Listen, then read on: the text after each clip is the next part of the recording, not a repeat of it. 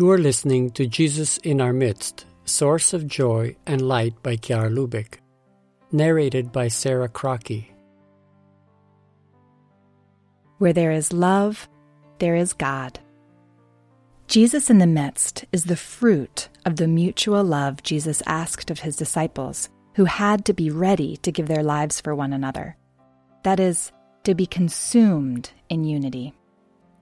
Already in the first years of this new adventure, in trying to live like this, Kiara and her first companions experienced what she described as a qualitative leap in their spiritual life.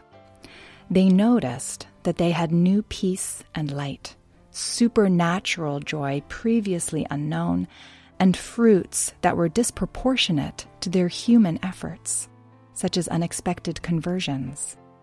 They experienced, as some writings later testify, the presence of God within the community, which they soon connected with the presence of Jesus, who promised to be present with 2 or 3 gathered in his name.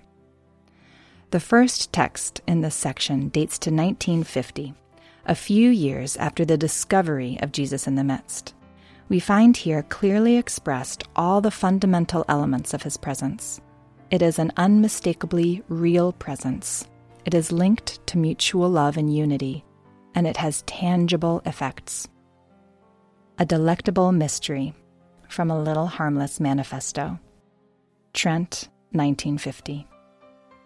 We did not take a single step if we were not all united by mutual love, above all. The strength that came to us from unity, brought about by mutual love, soon led us to reflect on the sentence of Jesus, where 2 or 3 are gathered in my name, I am there among them.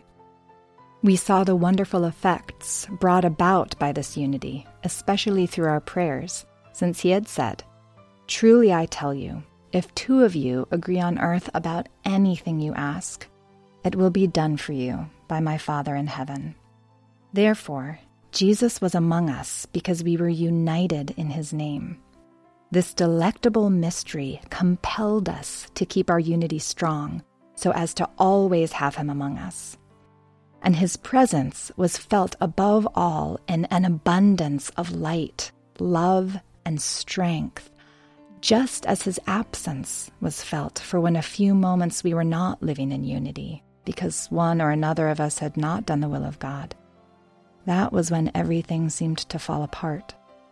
The light was extinguished, a light that came from him and that made us see his words as so beautiful, so revolutionary, so full of life, and so necessary in order to be true Christians.